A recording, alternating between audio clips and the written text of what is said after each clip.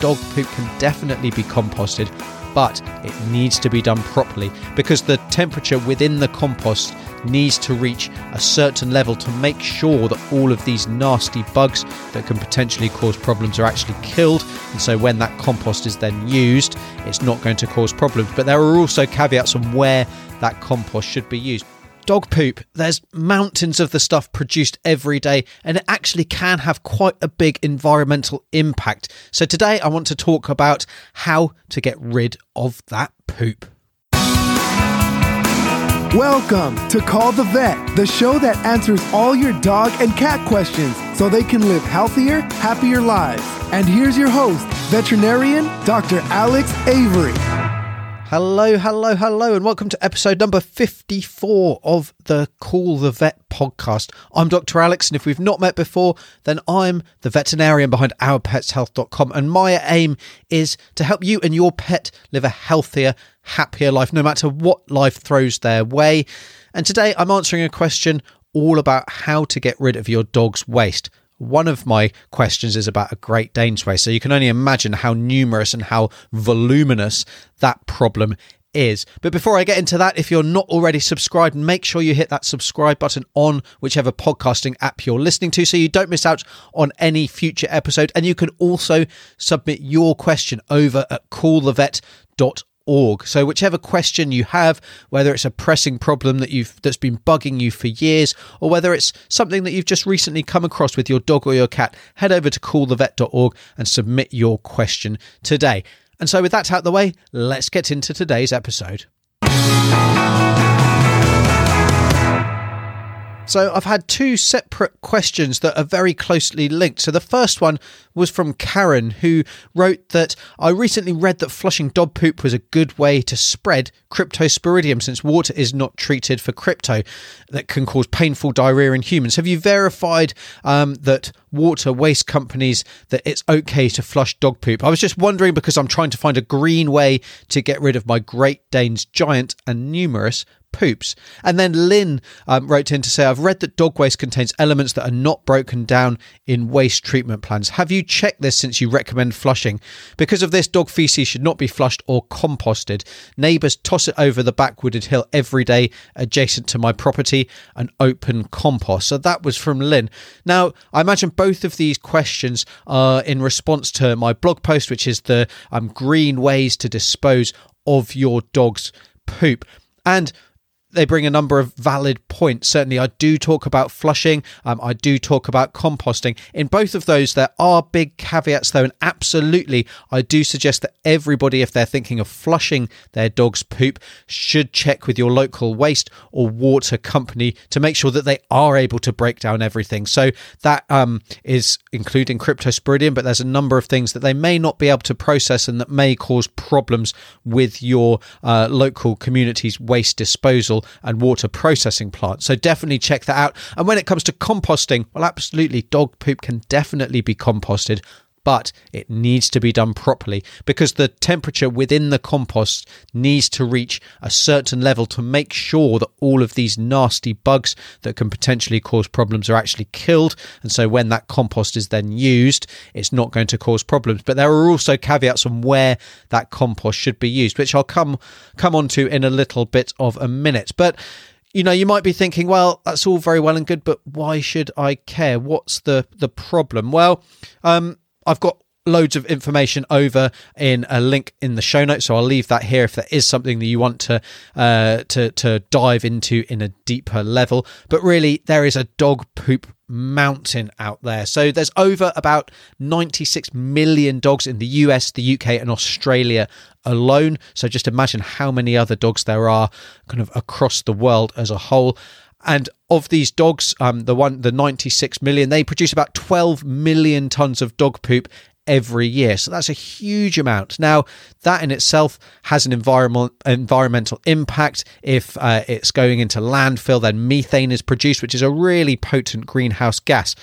But as well as that greenhouse effect, if we actually assume that every dog goes about once a day, then in clearing up after your dog, and absolutely we should all be cleaning up after our dog goes to the toilet, then every month 2,900 million plastic bags are going to be used just to dispose of dog waste. So that is also a huge problem at a time when we really should be trying to cut down on the amount of plastic that we're using. And so that brings me to the 7 ways that you can dispose of your dog's waste. So the first one, as we've already suggested, it's just in the regular trash that goes into the landfill. But there really are the 2 major issues with that. So the first one is that actually the plastic bag, it's not going to break down. It's then going to, kind of get eroded, and it's potentially going to end up in waterways and in the sea and cause microplastics, which causes all kinds of problems and potential problems that we're likely not even aware of at the moment.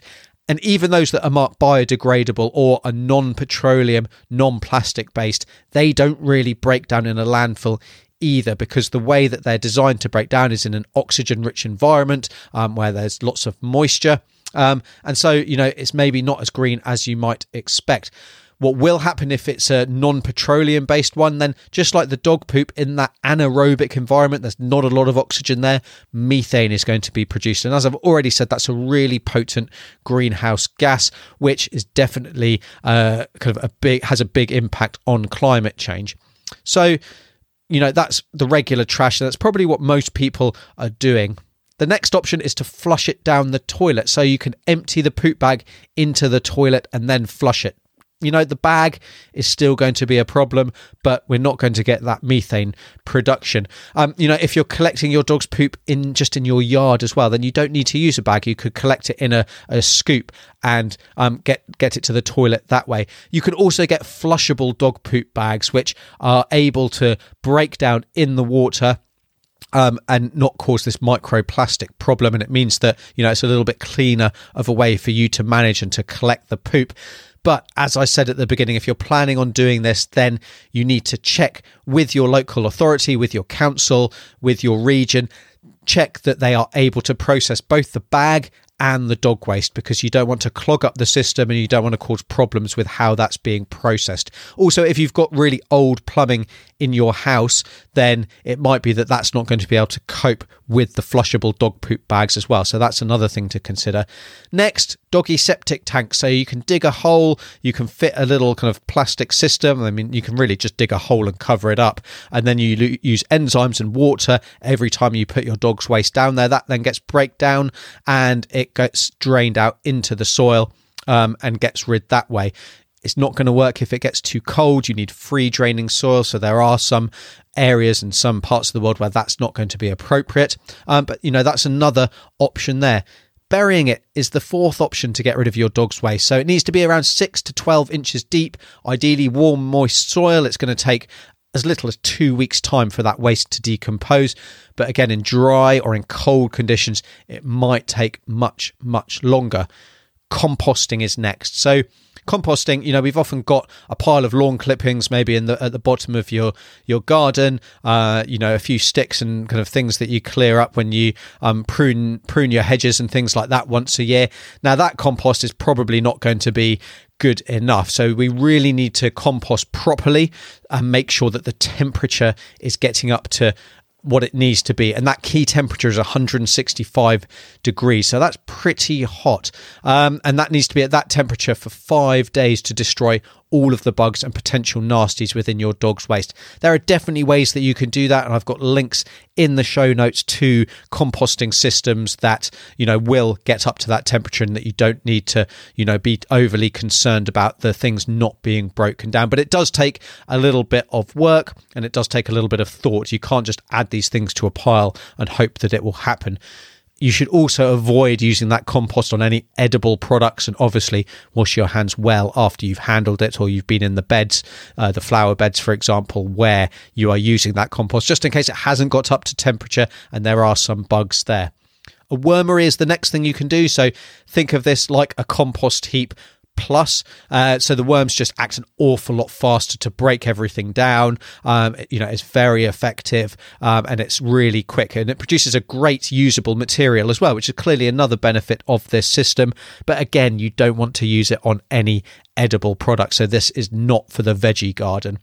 And then finally, a biogas system. So there are actually proposed schemes where the methane that I talked about before, when everything's being broken down in an anaerobic environment, if we can actually collect that methane, we can use that to power things like streetlights. And there are some schemes that have been proposed to do just that.